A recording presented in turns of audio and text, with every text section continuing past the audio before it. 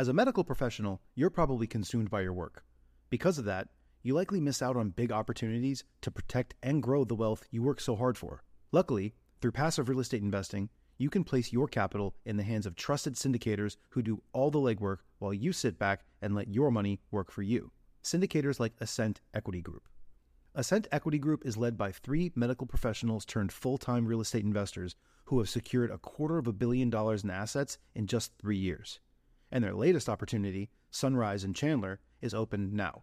Sunrise in Chandler is an exciting 177-unit value-add multifamily opportunity in the affluent city of Chandler, Arizona. This Class B asset in a Class A location was secured at a significant discount and is already cash flowing out of the gate, with 89% of the units still in need of renovation. Sunrise in Chandler is close to meeting its capital raising goal and will be closing soon. So if you'd like to learn more, visit ascentequitygroup.com/best deal to schedule a call. That's ASCENT equitygroup.com/best deal. This opportunity is open to accredited investors only.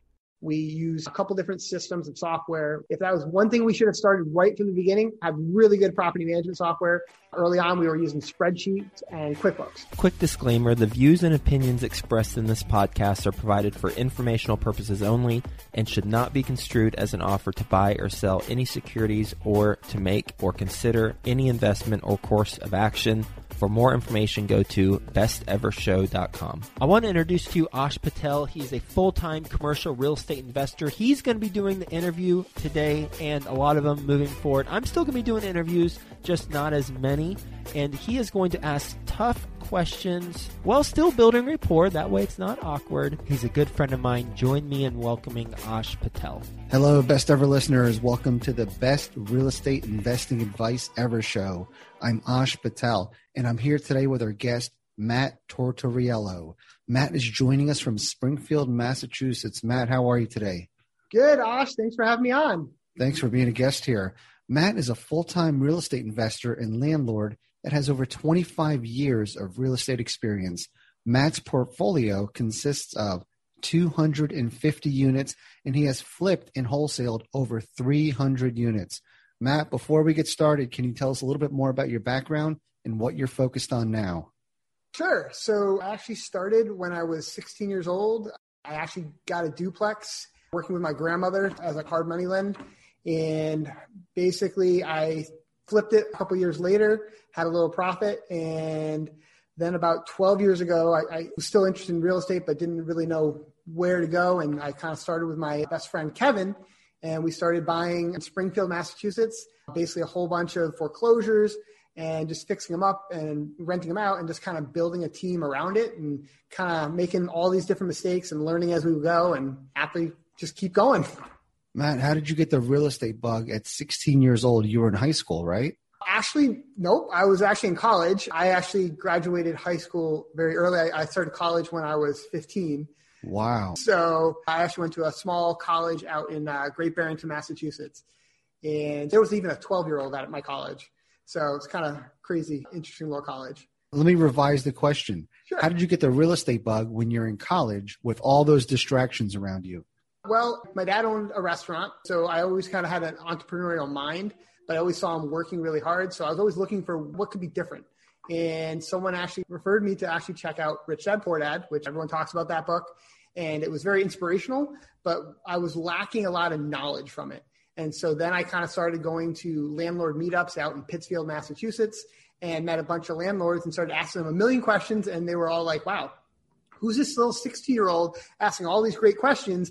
And some of them took me under their wing and taught me a few things and kind of learned from there and made a bunch of mistakes, but mostly success. All right. So I'm blown away. You were doing extra reading in college. Oh, yeah. And then you went out and spoke to a number of real estate people to further your knowledge in real estate. What did you go to college for? What did you want to do? Pre-med. Pre-med. Yep. I minored in business a little bit. And I originally was also focused a little in Chinese. I was learning more of the culture and stuff like that. And the way I learned early on was I need to go to school for a passion and not for a job. So I just kind of just whatever intrigued me, I was like, I want to learn that. And that's kind of how it all kind of segued in. Okay. So you weren't passionate about pre-med, or were you? I was. That's Okay. why I was going. I was passionate. So my brother actually was born with a brain tumor. So that kind of led me into learning more about science and stuff like that. He's my young brother. So I, once again, after going to the hospital, talking to the doctors there and kind of finding out more about it, I just dug in and started getting anatomy and physiology books, oncology books, and just kind of researching. And so that's kind of led my passion there. Same thing with real estate. Whenever I find something I have any kind of interest in, I just start digging in. Okay, great source of inspiration. So at some point, did the real estate inclination start to outweigh the pre-med? It did. Actually, after the first two family in Pittsfield, I definitely got the bug and it seemed like it really worked. So I was like, all right, what can I do next? And I made the mistake of trying to do distance. I've actually bought a 4-family out in Saginaw, Michigan, and lost everything. I got robbed by a property manager. It basically became vacant. It was more than 50% vacant. So therefore my insurance company refused to actually cover any loss. They had stolen everything. I had to foreclose on it. So made a lot of mistakes and learned from that. But I kept researching and reading, got a short-term job in the meantime. And then basically 12 years, it just happened that the stars aligned and I got back in with my best friend, Kevin. And we just, whatever it takes, we're going to make this work. And yeah, here we are. After 12 years, what happened in those 12 years? 12 years from 2008. Well, you reconnected with your best friend. You Yep. said after 12 years? Oh, from your childhood on. 12 years from 2008 to now. It's been Okay. about 12 years. What was the journey of those last 12 years? Well, the journey was, we started with a 2-family house. We basically bought it and kind of did the BRRRR strategy before the BRRRR strategy was coined. And basically we kind of kept flipping that money into another 2-family, a 3-family, and just finding, we worked with a couple local realtors, finding any REOs that we could at the time. We were doing tons of short sales. I actually was doing gymnastics at the time, so I wanted to learn a backflip. So I met this other investor who had just sold a bunch of property in New Mexico, and he was intrigued by my interest and my passion that he basically jumped on board, brought a bunch of money. So now we just kept expanding because we had a lot more capital and we just kept putting offers out. I think we were putting out over 100 offers a week for a while, and a lot of them started coming back. So we were like, all right, closing. And then it was me, got my GC license, my lead license, my asbestos license. And I'm like, crap, I got to figure out how to work with all these different contractors and managing contractors. Now we had a bunch of tenants. Crap, we need to figure out building a team around the tenants because we couldn't find a good management company in the area. So we're like, so we just started working long hours and probably definitely didn't do it the right way. We should have had a plan before, but we figured it out.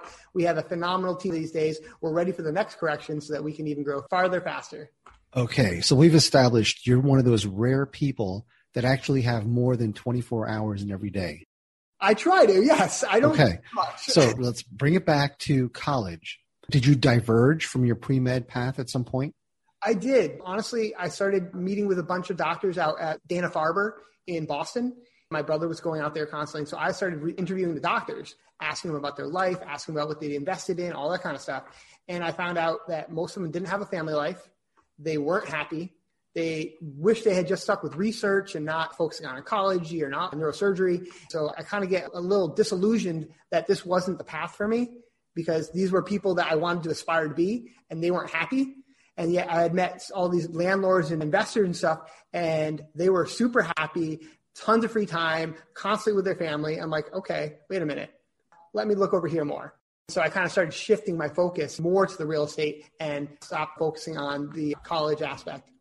Interesting. So now you're all in on real estate and backflips. Yeah. Did you change your major to business or real estate? Nope. I finished 4 years and then just didn't continue on for my master's or anything like that. I just kind of decided to just focus on real estate and started growing from there. So Matt, by the time you graduated college, how many deals had you done?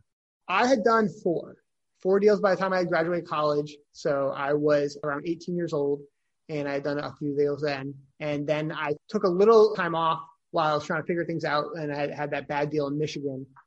Okay. Were those 4 buy and holds? They were short-term buy and holds. Yes, they were buy and holds. They were planned to be buy and holds, but at the time it made sense for me to sell them. So I sold them, made some cash, and then unfortunately put it all into this Michigan property and it didn't work out. But yeah. Let's hear about that. You know, we're diving into that one now. You already teased us about that. So let's go. Sure. So I was researching different markets and I wasn't finding a lot of deals in my area. So I'm like, oh, I can do this from a distance. I flew out there and I met a local property manager that was also a realtor and talked to him. He showed me a couple of properties. I found this beautiful newer construction, 4-family. It was mostly tenanted at the time. I had met with a couple other people to kind of get things going. He said he'd manage it for me. And I'm like, great. Signed the paperwork. Basically did most of the stuff, went back home, signed a few more paperwork for the closing. And I was like all excited. And then I was learning, trying to manage a property manager from afar. And I kept asking all these questions, weren't getting answers. Turns out he just up and left and had stolen some money from me. So I had to scramble, found another property manager. So I went to one of those big companies. So I'm like, oh, great, bigger company, they'll be safer. Well, they didn't focus on the property and they let it sit vacant for a long time. And eventually at some point, basically, I don't know what exactly happened, but maybe the last tenant left and stole the furnaces, the toilets, literally the kitchen sink. So I tried to file an insurance claim and they basically denied my claim because it was more than 50% vacant for 3 months. So basically I had to foreclose on myself. I got foreclosed on and tried to do my best I could with the bank, do it like a deed in lieu, but they pretty much ended up foreclosing on me. And I had to take a little time off trying to regroup and figure out what I did wrong, what I could have done better. And that led eventually into 2008. Okay. So knowing you for the last 6 minutes, I'm assuming you now decided you're going to start a property management company. Is that a wild guess or is that, oh, I hit it. That is correct. You are right. All right. So you saw how there was no good property management options out there. Yep. And now you collected yourself. Your mindset is, okay, I'm going to fix this problem that exists.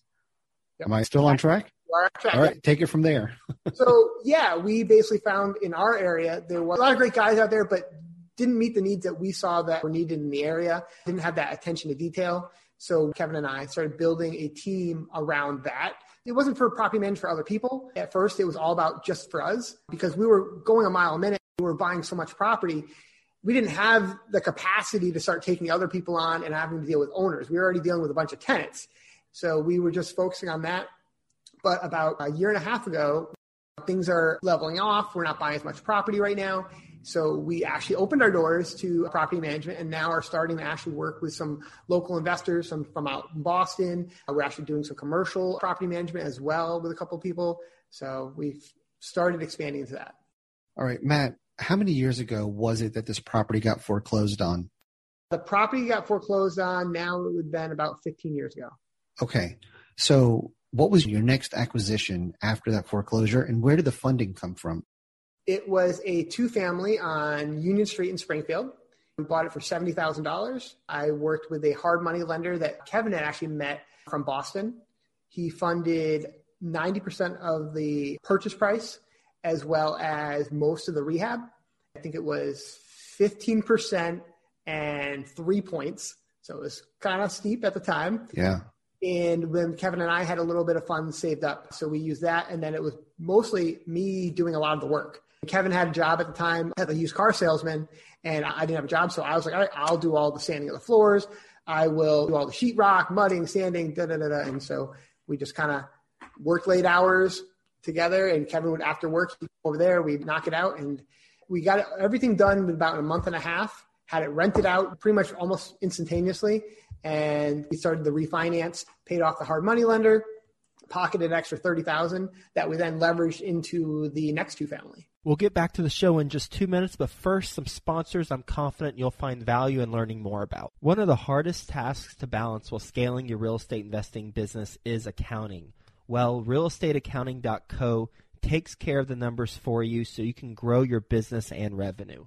REA helps property managers and investors save time and money by automating back office, financial, admin, and accounting. Starting is quick and seamless, from accounts payable to reconciliations, taxes, and reporting. Go to realestateaccounting.co/best ever to find out how REA clients save on average 30% by leveraging their accounting services versus hiring in-house. With CPAs on staff and being owner-operators themselves, REA knows the challenges of your growing real estate business. Try it risk-free at realestateaccounting.co/best ever And remember to mention the Best Ever Podcast sent you to receive up to $1,800 towards onboarding and services. That's realestateaccounting.co/bestever.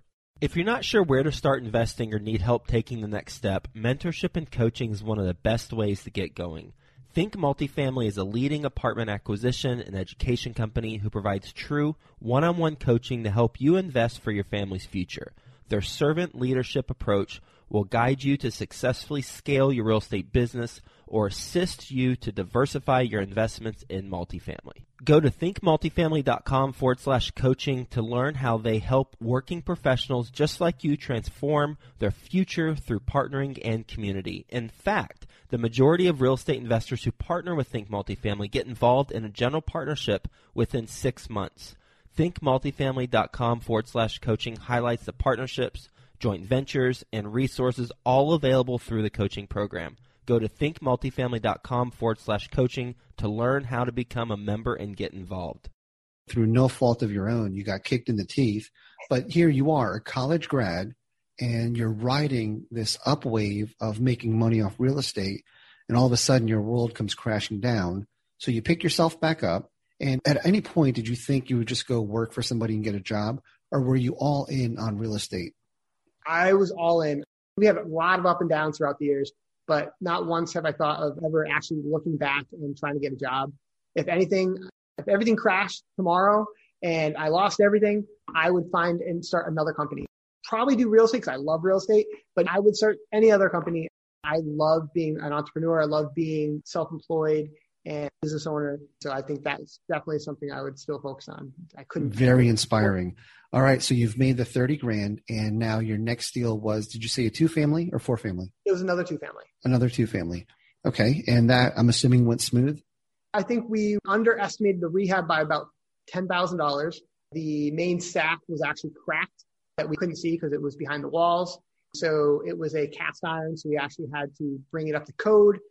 So we had to take it out, put ABS back in, and have it all replumbed, which costs about $10,000 extra that I wasn't anticipating. But we still turned a profit on that and now leveraged that and brought a 4-family on Belmont. That was the next one. Okay. And that was a win as well? That one was also a win. We owned that for 9 years and then sold it for a crazy profit.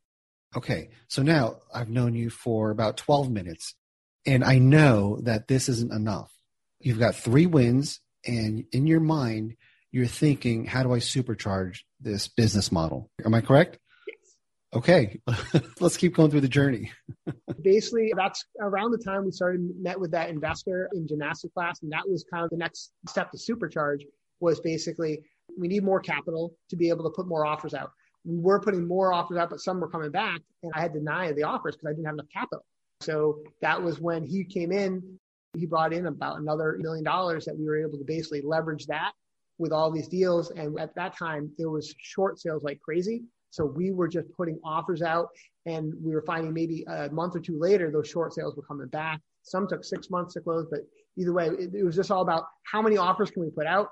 At one point, I was looking at maybe 10 to 12 properties a day, just driving out, looking at the properties, writing up scopes, figuring out what we should bid on it. And we just kind of kept going that with this one realtor who was just amazing. She just took me and drove me everywhere. We were working Saturdays and Sundays. She was nonstop. So it was awesome. How did you find this investor? And then more importantly, how did you convince them to give you essentially $1 million line of credit? It was actually in gymnastics class and I'm just a very open guy. Honestly, I'm an open book. I like talking about what I'm doing. And we were at gymnastics class. He was there and I just started talking about what I was doing that day and how I was renovating this house. And we just bought this. And he's like, really? I'd like to hear more. So he invited me over to actually jump on his trampoline. So I went over there and we were flipping on his trampoline and we just started shooting the shit about everything. And one thing led to another. He's like, I'd like to invest with you. So I'm like, okay, let's figure out how that would work and draw up an operating agreement. And he became an actual, not just a line of credit, but he was a partner. So he kind of invested in as a partner. Was he hands-on at all or just passive? Originally, he was passive. So once again, making a lot of mistakes. We had another person at the time that was kind of helping. Turned out he was actually stealing money from us. So we found out that a little bit later. So this investor became a little bit more active at that time because he wanted to protect himself. So he actually became more active, and we all kind of worked a little bit more diligently after we got rid of that person and grew from there. Not to change the subject, did you finally learn how to do a backflip or no? Oh, yes. Okay, perfect. Yeah, round off, back handspring, back tuck. Oh, yeah. Awesome. Okay, so now you're turning and burning with this partner investor. What systems do you have in place to allow you to do all of this? We have 25 employees. We have an on-staff electrician, on-staff plumber, HVAC techs. We use a couple different systems of software. We have Rent Manager as our accounting/property management software, which has been phenomenal. If that was one thing we should have started right from the beginning, have really good property management software. Early on, we were using spreadsheets and QuickBooks. Oh my God, I wish we had done that just from the beginning. Great property management software. There's a lot of them out there. Rent Manager was ours, and it's been phenomenal for us. We use Asana project management software so that we can work in-house with everyone. We also use Google Docs consistently and do have outside spreadsheets for a lot of different things with vendors. And we've been working a lot with Home Depot. And a lot of people don't know this, but they bought this company called Margin Point, which is inventory management software. So basically, we actually have our own warehouse. It used to be called the Optics program through Home Depot. So we have like a mini Home Depot in our warehouse. So we have about 200 SKUs of common items that our maintenance guys use. So when my maintenance guys come in, I delegate the work orders. They then go into our warehouse, use their phones to check out all the different stuff, and then they go right out into the field. They're not going to Home Depot or Rockies or any of these stores where they have to spend an hour in line or whatever. They can literally grab the stuff from here. And when it gets low on inventory, it actually sends a signal to Home Depot that up we're below the min, set up an order, send me a text to confirm. I confirm, they drop it off, we restock our shelves. You just blew me away. That's a lot of systems. Let's rewind to when you're ramping up. Sure. What kind of growing pains did you have? And what systems did you implement at that time? One of the biggest things at first was we were working with a lot of subcontractors and managing subs. So what I found was it was easier for me to actually have employees just because on laws and stuff like that, what you can and can't tell a sub to do versus what an employee. So early on, it was getting some good staff and learning to manage the staff because it wasn't something I had a background in doing. And then it was having them check in and using like a timesheet software to just track all that so that they're actually following all the work orders. You're making sure you're getting stuff done. I think we also had to make sure we were calling up our tenants because one of the other issues that we were having was we were running around so much that we would find that work orders weren't getting always completed. Maybe they mudded the wall, but they haven't gone and sanded and painted. And then we're just like, oh, we got to get this done. We were just a little too sporadic. So it was more about having someone in the back end, making sure following up, making sure the work orders were all getting completed, making sure we had documentation, especially in Massachusetts. It's a very tenant-friendly state. We need to document everything. I want before and after photos. So it was also putting all that together, which is where Rent Manager really helped because they could have a tablet, they could take a picture, upload it to the work order. It'd be on our server side in the back end. So we could all see that. And then if Kevin or I went to court, we had all that history, notes, all the work orders, all the pictures, and could kind of present that to the judge so they understand that we were doing the right thing. Matt, what's an example of something you can't tell a sub that you could tell your employee? Well, you can't tell them how to do something. You can tell them what you want to do, but you can't tell them how, essentially. That's kind of a big difference. Because if you start telling them how to do stuff, essentially the way in Massachusetts, at least I'm not sure other states, from an insurance perspective, they're actually looked as an employee. So now you have to actually, on my general liability and stuff like that, I have to actually say that they're my employee. And so therefore I have to pay on top of that. So even though they might have insurance, it might not be covered based on the way I was transacting with them, as well as if they're 100% dedicated to me all the time, they don't have other clients, that can also be construed that they're actually really an employee, not a subcontractor. So I can't really 1099 them. So I got to make sure that I'm following all the rules. Otherwise, it can bite me. That's interesting. I'm going to go out on a limb, and I think that's a law unique to your area and maybe some larger cities, but yeah, very interesting. All right. So now you're turning and burning. And again, you're not done. You're going to supercharge it again. What's the next step? So at this point, about 4.5 years ago, we actually partnered with another gentleman, and he's been doing it all by himself. but he was looking for someone to build systems. And that's what we do. That's what we specialized in. So we teamed up with him to start buying more foreclosure properties. At that time, there were so many foreclosures going on, auctions. So we built a system where we created some software where we were scrubbing all the different websites for auctions, because Massachusetts is actually a non-judicial state, whereas Connecticut's a judicial. So we're able to pull all that information together. What does that mean? What's the difference? Oh, so a judicial state is basically asked to go in front of a judge to be foreclosed. Whereas in a non-judicial, they have certain paperwork they have to do, but they don't have to go in front of a judge. So whereas like right now with the moratorium and everything, a judicial state, if it's gone through the judge, it's clear. You definitely have a clear title. You don't have any concerns.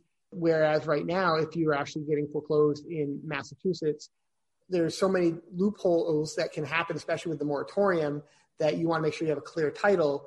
Because it doesn't go through a judge, you just got to make sure everything's covered. So that's some of the biggest differences. What's your bottleneck right now? Is it deal flow? Is it capital? Is it employees, subs? Subs, definitely. I'm finding that there's a lot of people, my subs that I do have, a lot of their employees aren't coming back to work, or maybe they're collecting unemployment. That's been a big issue, especially during COVID. The other thing I find is capital is not so much of a problem. It is the deal flow, because foreclosure auction was a large portion of our acquisition. We've been shifting into buying more tax lien certificates, tax deed states. We've been also buying non-performing notes. We're actually working on negotiating one right now, a big package.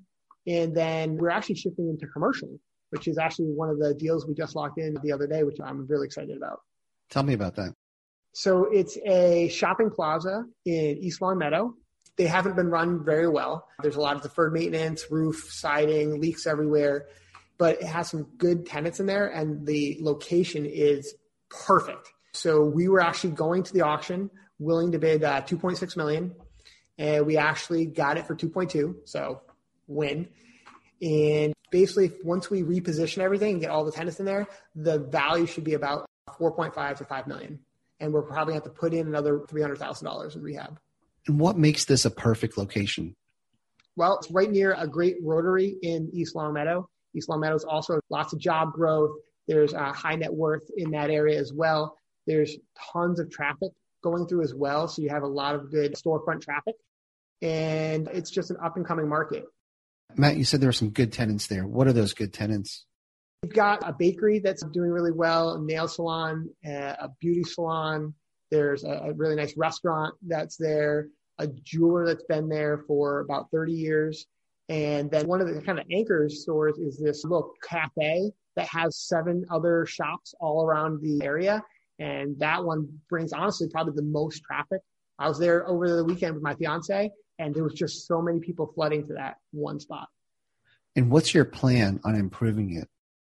Well, first thing is obviously fixing all the deferred maintenance. So I want to basically get the roof done. We're going to be upgrading all the air handlers. There is an issue with a couple of units where they're actually splitting electricity. So we want to sub-meter it out.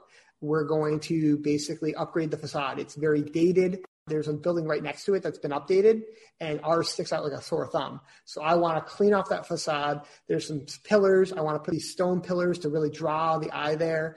There's these old awnings that hide half the windows for the front store. I want those gone. I want brand new signs for all the businesses that match these other signs, and just really draw the attention for all the traffic that drives through. I wouldn't want to go there. I mean, it just looks run down. Is there any vacancy there now?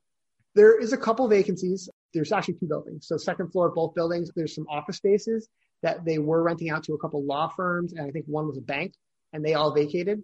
So talking to a local commercial realtor, we're going to actually do like these micro offices, which have been really phenomenal in our area and have been going really well. You can get generally like $25 to $30 per square foot. So I'm looking to do that. We'll get back to the show, but first, some sponsors I'm confident you'll find value in learning more about. Mark your calendars for the Best Ever Conference, February 24th through 26th, back in person at the Gaylord Rockies Convention Center. Join the experienced community and phenomenal speakers for a weekend of learning the best commercial real estate strategies, building relationships, and, quite frankly, having fun.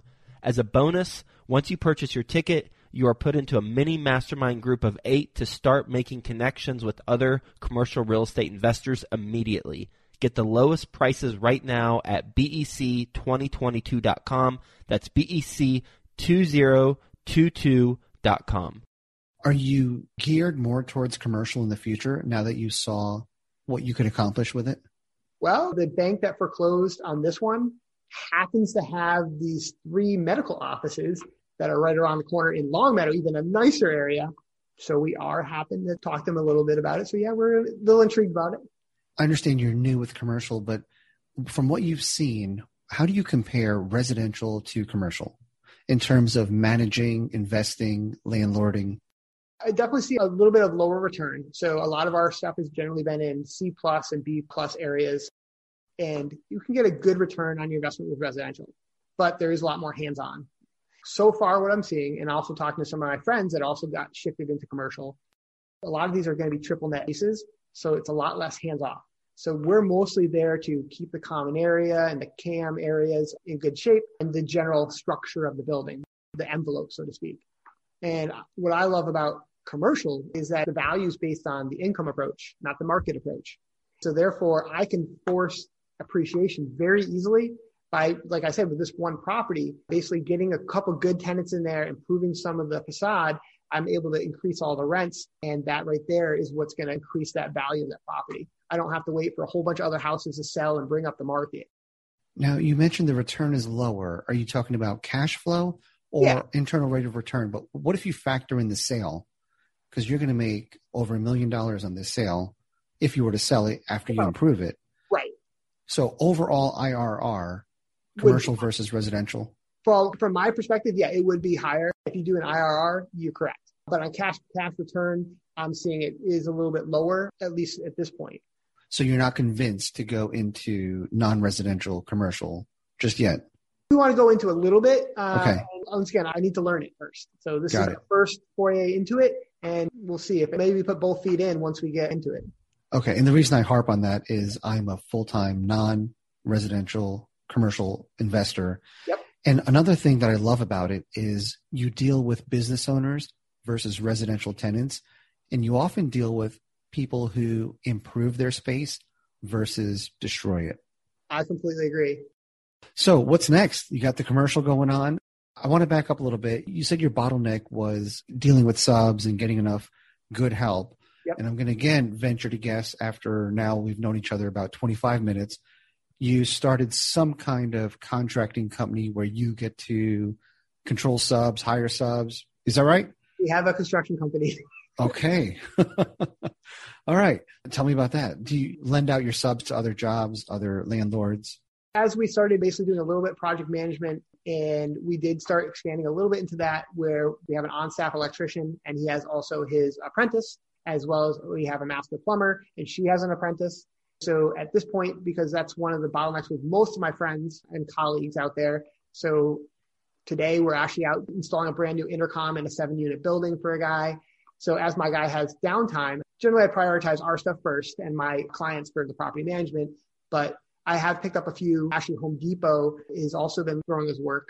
There's a church conversion out in Pittsfield that we just put a bid on that is converting into a 48-unit complex. So Home Depot, because we have a very good ties with them, with all the others, they've actually asked me to bid the electrical work. That's great. So you seem to make this look easy, but I know it's not.